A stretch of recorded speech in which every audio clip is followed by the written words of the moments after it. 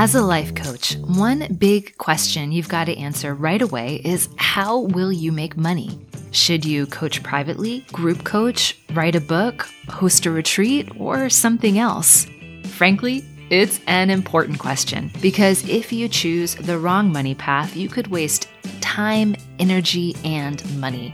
For instance, you don't want to spend months trying to write a book only to discover you hate writing and you won't make enough money to pay your rent when you're done. So, how do you figure out? How do you choose which money path is right for you? Well, don't worry, we'll tell you. In Season 2 of the Coach Pony podcast, we'll dive into all of the different ways coaches make money, everything from private coaching to retreats, and we'll look at the pros and cons, how much you can expect to make on each path, and what you need to do to get started.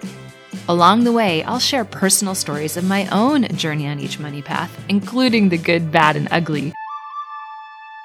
So you know you aren't alone. Bottom line, our goal with this season of the podcast is to help you figure out which business path is absolutely right for you. Let's get you some paying clients.